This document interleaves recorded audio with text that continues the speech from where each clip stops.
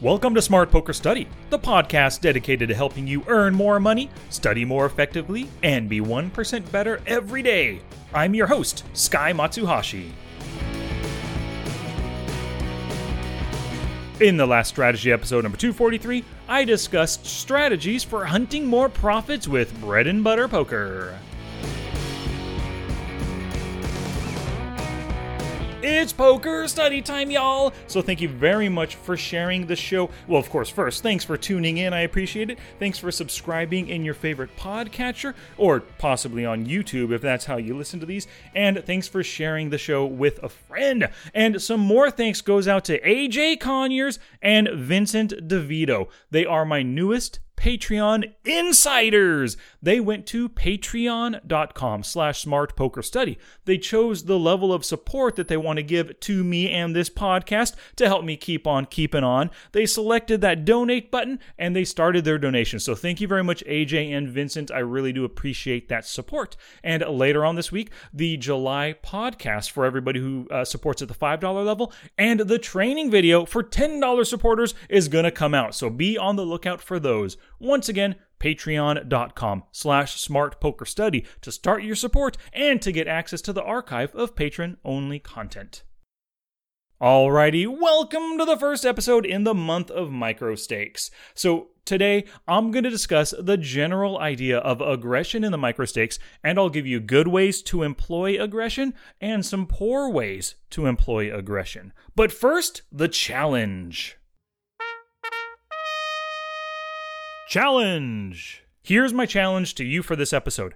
As you play each session this week, have a tick sheet in front of you with the words value and bluff written on it. Every time you bet or raise for value, make a tick next to the word value. If you're doing it as a bluff, make a tick next to bluff. Count them up and track them for the entire week. Your goal is to see how often you're bluffing versus value betting. And there isn't an optimal value to bluff ratio here. But tracking this will force you to consider why you're making every single bet and every raise pre and post flop. And this extra focus, it's going to lead to better aggressive decisions. Now it's your turn to take action and do something positive for your poker game. Oh, that's it now. Get out there and be somebody. Go write a book.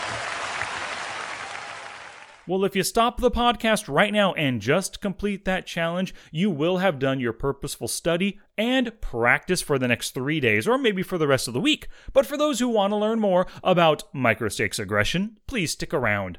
And of course, visit the show notes page for everything I discussed today, along with screenshots and links at www.smartpokerstudy.com/pod245. And once you go there, you can see a plethora of ways that you can support the podcast while at the same time helping you improve your poker game. Okay, let's do this. Gambate! And now for our feature presentation. Aggression in poker means that you're making bets or raises. You are taking the lead or the initiative in the hand when you do that bet or raise, and you're telling your opponents, hey, I've got a good hand right here, so you better watch out. Now, the opposite of aggression is passivity. Passive plays are basically checking and calling. And when you play passively, that's like telling your opponents, I do not like my hand enough to actually put money in the pot unless you force me to in order to see the next street or in order to see showdown. Now, the real benefit of aggression is the fold equity that it gives you. Betting and raising allows you to win pots without the best hand at showdown. If you just play it passively and you make calls, well, you're relying on hitting your hand on the next street or having the best hand at showdown. But when you bet and they fold, it doesn't matter what hand you hold, right? It only matters that your opponent was not willing to put chips into the pot to look you up. Another great aspect of aggression is that it allows you to earn more value from your strongest hands. And here's just an obvious example. If you just call with the nut flush on the river, not that anyone would do that, but if you did, you are not earning as much money as if you would have made a raise instead. Many microstakes players, they don't use aggression until they've got a great hand. They only raise pre-flop with pocket queens or better and ace-king, only 3-bet with those as well. Or post-flop, maybe they only bet with top pair and they only raise with 2 pair or better.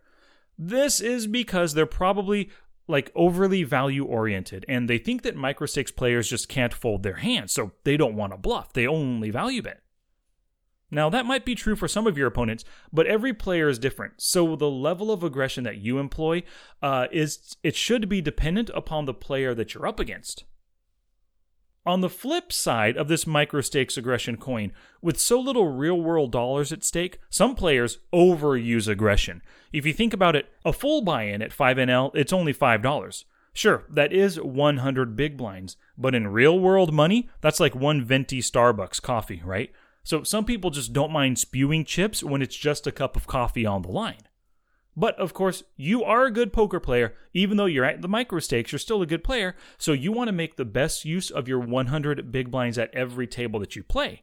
That means you can't just willy-nilly throw chips at pots, throwing, aggressively at pots, and expect to be a winning poker player. There must be a bit of caution shown with aggression because of the chips that you're putting at risk. And the more aggressive the bet, the more chips are at risk. And we can look at a simple progression of bets in a micro-stakes game, right? Let's say you're playing 10NL this time. The small blind is 5 cents, the big blind is 10 cents, right? So you have 10 cents on the line, 100 big blind stacks is a $10 stack. So a standard 2-bet open raise is often to 3 big blinds or 30 cents. Now a standard 3-bet over that 2-bet is 9 big blinds, or about 90 cents. This is almost 10% of your full starting stack. Now, if somebody comes over the top with a 4-bet, that's often to about 25 big blinds or so, or $2.50. Now, this is a quarter of your 100 big blind starting stack, and that's put in before a flop even hits the board. Now, beyond this, of course, those 5 bets are just shoves at this point over that 25 big blind 4-bet, so you're committing your full stack of $10 or 100 big blinds with a 5-bet at 10NL. So as you can see, as the raises progress, bet sizing does as well, and exponentially so, until somebody says screw it and they just shove the rest of the chips in. If you open the pot and then fold, that's only 3 big blinds down the drain. If you 3-bet then fold, you're losing 9 big blinds. That's not optimal, but it's not so bad either. But a 4-bet then fold, it's pretty darn costly. And a 5-bet, oftentimes it just commits your entire stack, right? Now, it's not the end of the world should you get aggressive at the wrong time or versus the wrong opponent and 4-bet then fold, or maybe you lose your entire 5-bet shove. It's just a small part of your overall bankroll after all, and poker's a long-term game. So wins and losses in the short term, they shouldn't affect you that much. But, even though I said they shouldn't affect you, we all know that it very well can affect you. We've all gone on tilt after 4-bet bluffing and then folding to a shove, or having our pocket queens beaten by pocket aces after we 5-bet shoved pre-flop, right? And that super aggressive 4-better, hey, he woke up with aces, so of course he called, But let's face it, it sucks when our bluffs get snapped off, or we get it in with a hand worse than our opponent. This is the real insidious aspect of aggression that we often overlook and don't think about. Not only does unthinking, illogical, or mistimed aggression hurt our stacks, it can also send us on tilt and cause even more harm. It's like a running back. He takes a handoff and, he's pursuing a more aggressive route directly up the field instead of instead of the line that he should have taken.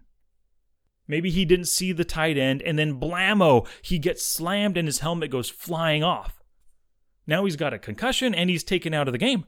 If only he'd followed the route he was intended to take, he may have been tackled. He might have even lost some yardage, but it's more likely that he would not have been knocked completely out of the game. So by being more selective and logical with your aggression, you minimize losing those valuable chips. You also stay in better control of your game, and hopefully you suffer from tilt a little bit less often. Alright, so let's dive into some ways that we can smartly use aggressive plays, both pre-flop and post-flop. So the first two are for pre-flop. Number 1, we can have smart and reasoned open raising ranges. So when we use ranges as we play, we take our off-the-felt study and the work that we do, and we bring it to our on-the-felt game. We don't have to think about, is this hand good enough to play from the cutoff? No, because it's in the range, we've already done the work, so we know it's good enough to play. Now we can think about other important considerations, like the opponent's yet to act, maybe the stack sizes involved, the tournament conditions, or what we'll do versus a potential 3-bet. The second bit of pre-flop aggression that we should use is that we can make more 3-bet bluffs in position. So if ace-5 suited, or maybe 7-6 suited, maybe one of those are a hand that you like to 3-bet with. You can do this from out of position in the blinds, or you can choose to make your 3-bet bluffs in position in the cutoff or the button. That's totally up to you, right? If you look at your opponent's 2-bet and then fold a 3-bet stat, it's probably higher when they are out of position versus that in-position player. And this is because many players instinctively hate playing out of position post-flop, and especially in those bigger 3-bet pots. It takes a super donk or a super fish to call regardless of position. So in general, 3-bet bluffs work very well when you're doing them from in position. And if you're called, you've got that post-flop position to help you find another way to take the pot down if you don't hit a value hand. Or, of course, because you're in position, it's easier to get value or even to pot control some of those showdown-worthy hands. All right, let's talk about 3 post-flop forms of aggression that you can employ. Number 1, we can make the most of our c-bet bluffs by doing them in position. So just like folding to 3-bets pre-flop, most players fold much more to c-bets when they are out of position. When you c-bet from out of position, you face many more raises and calls because players know that once you check the next street, they have an easy bluff opportunity. So if you c-bet less frequently from out of position, you're making poker a little bit easier on yourself.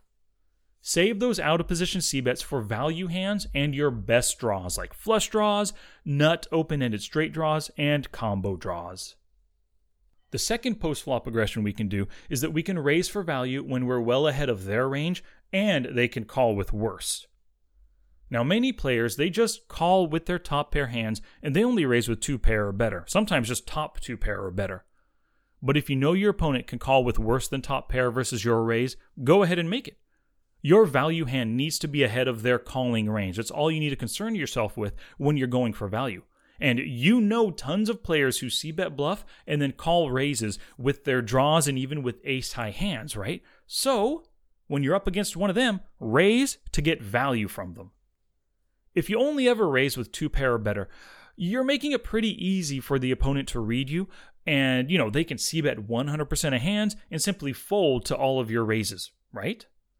But when you throw in top pair hands and even some draws into your raising ranges, it makes you tougher to read.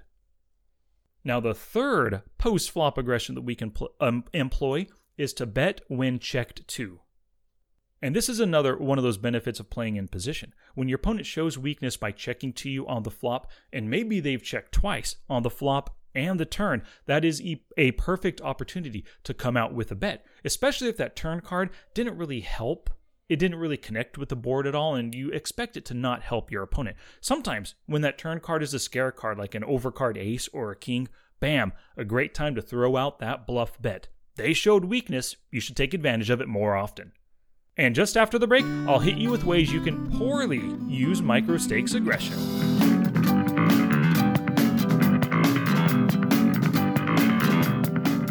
A few shout-outs today. Goodfella purchased PokerTracker 4 through my affiliate link. He simply went to smartpokerstudy.com/PokerTracker4. By going there, it's automatically, it connects to my account, so it's like an affiliate link right there, and you can read up everything that PokerTracker 4 has to offer, purchase the version of it that you want, and in doing so, doesn't add any money to your to the fee or to the amount that you pay, but it does give a little kickback to me, so it helps support the show. So thank you very much, Goodfella, for that support.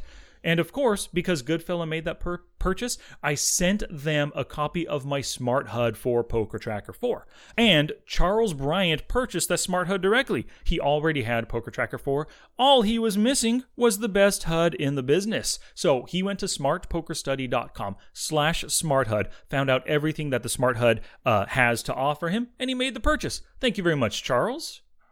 And one final set of shout-outs here for people who purchased for my summer 30% off webinar sale. Poker's Bread and Butter was purchased by Jerry. Expert Hand Reading, Robert, and Gaston Gomez got that one. Getting the most from Poker Tracker 4. I really like this webinar. That was bought by Chester McNaughton, Tommy, and Gaston Gomez again. Double purchase right there. Thanks, Gaston. Poker Mathematics was picked up by John Collins and Jerry. How to Study Poker webinar was picked up by Chris Kuriger, Jerry, who picked up 3 during this sale, and then Patrick Keveney as well bought that one. Thank you very much all for that summer sale support. I appreciate it. Alrighty, back to class, poker people.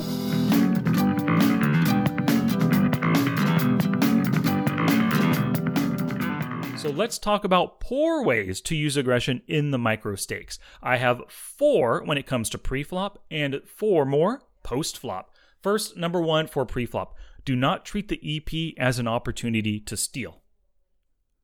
Normally, open raises earn you chips on average, but the more often you open raise, the more 3-bets you're going to face, and the more callers as well. The wider your open raising range is from the EP, and actually all the way up through the MP, you're just allowing your opponents to 3-bet you and to call you from in position more often. So stay tight from under the gun through the MP, and only open up your ranges starting in the cutoff. Number 2, do not 3-bet bluff out of position versus a non-folder. So you always want to look at the player's 2-bet and then fold to 3-bet stat before you bluff 3-bet. You want to target your 3-bet bluffs versus players who can fold. So you're looking for 60% or greater fold to 3-bet. If it's way below this, and of course, the closer to 0 it is, the more dangerous, you should really know that they are not folding. Remember my saying, if they ain't folding, we ain't bluffing. The third bit of pre-flop aggression you should not do is do not 3-bet or 4-bet just because. Now, there are times, and I know I'm guilty of it, when I 3-bet or 4-bet just because I think I need to show aggression in a certain spot. So maybe I'm thinking something like, he's 3-betting me again? That does it. Let's see how he likes my 4-bet with pocket deuces. Well, that's not a good idea. You don't 4-bet just to 4-bet, right? You should bet or raise because there are indications that tell you your opponent will react how you want them to, not just because your ego tells you to. And the fourth bit of pre-flop aggression, do not open the pot for a steal with any 2 cards. So of course you're stealing in the cutoff and the button, and it's a small blind as well when it's folded around to you. So in today's micro-stakes games, players defend their blinds a crazy amount. Plus they hate folding to c-bets even when they're out of position. So if you choose to make the cutoff steal with 7-4 suited versus a non-folding blind, you're just asking to see a flop with a crap hand versus a player who is hard to bluff. Save the chips, save your patience, and save your attention for better situations. Now some post-flop aggression. Number 1, do not c-bet just to c-bet. So this goes to that earlier idea of doing something just because. Have a reason for your c-bet. Don't just make them 100% of the time. Now, this is pretty easy for your opponents to take advantage of if you do it 100% of the time, and they can just bluff raise you or just call you down the streets with some kind of showdown-worthy second pair hand and crack your ace-high bluffing hands. Now, the second bit of post-flop aggression, do not bet lightly into multi-way pots. So the more players in the pot, the more likely somebody hit a piece of it. Think about how the flop hits the ranges that they have, and the more connected or the more wet the board is, the more dangerous the situation. Plus, those multi-way pots, they're often just bigger, making it more costly for bets and raises as bluffs in the pot. Number 3, do not check raise the flop without a plan for the turn. So you looked at the pop-up and you saw that they fold to check raises maybe 75% of the time. Great, go ahead and make it. But before you do, consider how you'll approach the turn if they decide to call. Also, plan how you'll respond to a re-raise. That's a post-flop 3-bet, right? You check, they bet, you raise. That's a 2-bet, they re-raise, 3-bet. That's committing a ton of chips to the pot, so it's very likely they like their hand. Now, here's another old adage for you from somebody else. If you're surprised by how your opponent responds, then you didn't give the situation enough thought. So before you check raise, plan for their reaction. And the fourth bit of post-flop aggression, do not double or triple barrel without considering your opponent's range. So you think about the situation. You threw out the flop bet, and that's fine for whatever reason, but they end up calling you. So what hand calls the size of bet that you made on that flop board? Now the turn comes and you double barrel, and they called again. So what hands can call the flop and the turn on this particular board against your chosen bet sizing? You have to have an idea of the hands that they've continued with from prior streets. Do they call with draws, maybe pairs only, or other types of hands? The more you reason through their continuance range, the better plays you'll make on future streets. The Lord works in mysterious ways, don't I? A good day. Bye. Bye, Yukio. This episode isn't complete until you head to the show notes page at www.smartpokerstudy.com/pod245. You can go there for screenshots and links to everything discussed today and to discover ways in which you can support the podcast and keep me keeping on.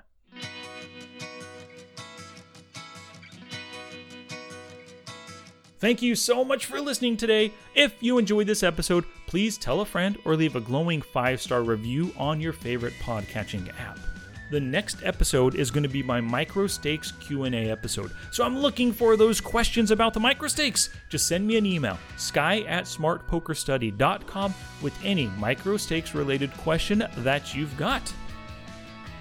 Word of mouth is the best advertising, so thank you very much for sharing this show with other poker people. Your sharing and caring is what helps us grow. Until next time, study smart, play much, and make your next session the best one yet.